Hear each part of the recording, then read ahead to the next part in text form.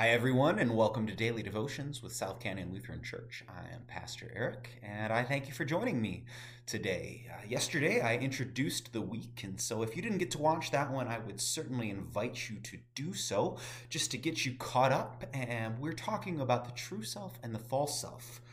The true self being who God created us to be, and the false self being that persona that we create in response or reaction to things like trauma, hurt, pain, but also cultural expectations and peer pressure. The false self is the person, the self that we create in order to be accepted by those around us. And it's not quite who we are as God made us, but we know that it's safe. And we know that we'll be accepted if we act and behave in certain ways. And the question that I posed yesterday and that we'll be looking at this week is, all right, that's great, but if we can get these two identities, the true self and the false self, so confused that maybe we don't even know which one is which, how do we go about becoming our true selves as God created us to be? And I'm going to try and this week get at some actually pretty practical things that we might pay attention to help us at least begin exploring and leaning into our true selves. And yesterday I shared a text from John chapter 12, and there are others throughout all of the gospel where Jesus talks about the necessity of the false self dying, of losing our life in order to find it. And so some of the process, a necessary part of the process of finding our true self, is actually losing or letting the false self die. And one of the ways I want to think about that today is the difference between reacting and responding. When I think about reacting, the most explicit example that I can come up with is thinking about social media today. And we literally have reactions where you can click on a button and you like it, or you offer a smiley face, or it's been expanded now. And so like on Facebook, you can offer an angry looking emoji. And there's a variety of others that I don't even all recall, but they're reactions in the purest sense of immediate responses. Literally all you have to do is click that button. And you can sort of give your response. And the nature of reaction, as I'm talking about it, is that there's very little, if no, thoughtfulness that goes into it. And part of that lack of thoughtfulness, that immediate reaction, is that reactions really aren't substantive. They're not particularly meaningful. To move into a in-person type of example, I'm of course a preacher as a pastor, and get all sorts of different types of feedback when you give a sermon. That's certainly what I get the most feedback on. And I'll just confess to you that if someone comes up to me after a sermon and says, "Nice sermon, Pastor," and leaves it at that, that doesn't actually give me much to go off of. It's not much better than the emoji, where I know, all right, it's a generally positive reaction, and I guess that's good, but it doesn't actually tell me much of anything about my goal, which ultimately in preaching is to give a message that doesn't just make people feel good, but that invites them into a more meaningful relationship with God, themselves, and their neighbor.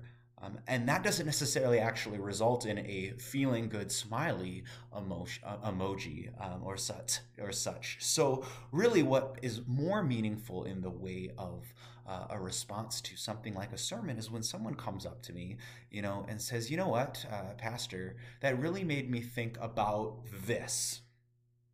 At which point I know that in some way, shape, or form, I got their attention.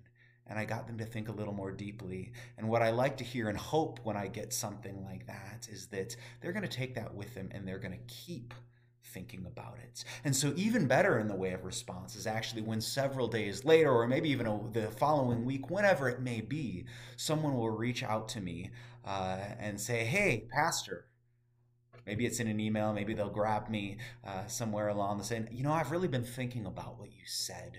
And then they're able to articulate some way that they were able to take what I was saying and had to be saying to a general audience and express how they were able to apply it to their own life. Now, if we try and compare that to the emoji reaction where I just have to click a button like that and there's almost zero thought involved in it, to taking several days to think about it and figure out how that applies to my life, those are very different responses. And what I want to suggest is that that's the difference between reacting in some way that really doesn't require much thought and thus doesn't have a whole lot of meaning to it, and responding by way of intentionally digging into something, exploring it, and understanding how it applies to your life. And I think that begins to get at the difference between the true self and the false self. The false self is always going to react. It's incredibly sensitive to what's going on around it, to changes in the world, because the false self is built around others and the way that it is perceived. And so things that either encourage that perception, draw a positive reaction, smiley emoji, things that threaten it or question it or maybe shake it a little bit may solicit an immediately negative response. The reality is very few things in this world fall neatly into categories of entirely good or entirely bad, which is what you can get in a reaction. Everything is more complicated than that and requires a bit of a deeper response to explore why was my initial reaction good or bad, and what maybe was I missing in that initial reaction. That's when we move into exploring some of those deeper aspects of who we are, when we start to get at the true self in very concrete ways, figuring out what was reacting in that moment. What did I fail to recognize in the moment? What were other people thinking who were responding differently than I was? And we start moving into this place where there's a little bit of uncertainty. The false self that likes everything to be clear and affirming without any sort of doubt or uncertainty at all, gets a little more uncomfortable, but it actually gets us at that place closer to the true self where maybe things aren't as clear and easy as the false self likes. But the true self knows that the world is confusing, that we are not perfect, that we don't always know what's going on, and the same applies to everyone else. That the world isn't neatly divided into right and wrong, good and evil. The world is tainted by sin, and that makes everything a lot more convoluted and confusing.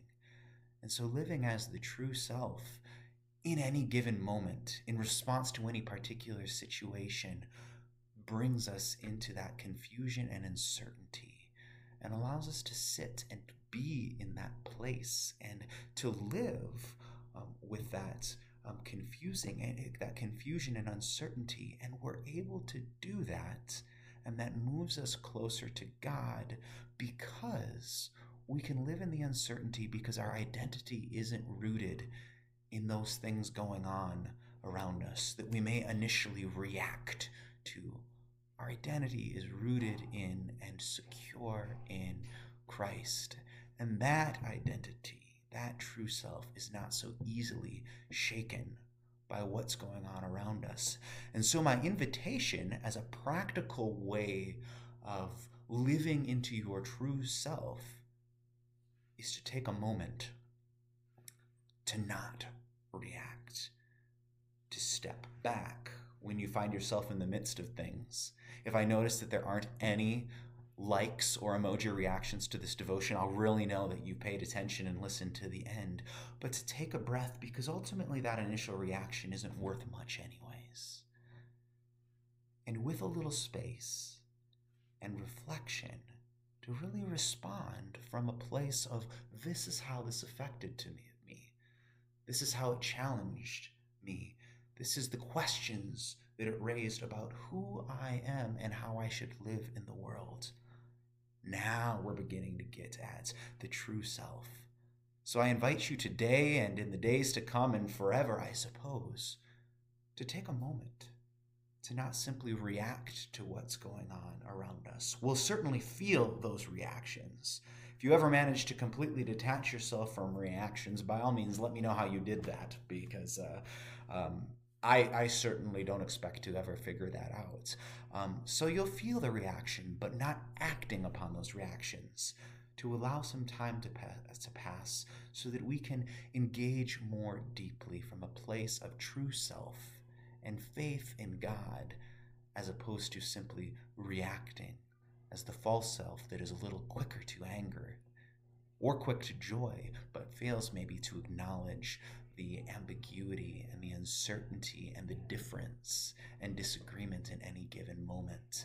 So reaction versus response is one way that I invite you today to think about the false self versus the true self, and how maybe in a very practical way we can begin to start living into our truer self. Let's pray. Gracious God, you have created us as complex human beings, saints and sinners. We know our own uncertainty, insecurity, and confusion. We also know our own possibility, what you have made us capable of doing. You've created the world in such a way that allowing sin to grow in it, there's all sorts of confusion and ambiguity, and things are rarely as clear as we would like them to be. But we trust, Lord, that in both our own uncertainty and confusion and that of the world, by your grace, we can live in those spaces. We can be okay with the uncertainty of ourselves and the world around us, because our identity is not rooted in our ability to be correct, perfect, or right. It's not rooted in our capacity to know right or wrong in the world and always align ourselves correctly. It is rooted in the grace that we have in you through Jesus Christ, your Son. Give us the faith to embrace that grace and the true self that you have created us to be and allowed us to be through Jesus Christ, our Lord and Savior. Amen. I hope that you will be back for devotions tomorrow, where we're going to be talking a little bit about the difference between doing and being, and how those relate to the true and the false self. So I will see you tomorrow.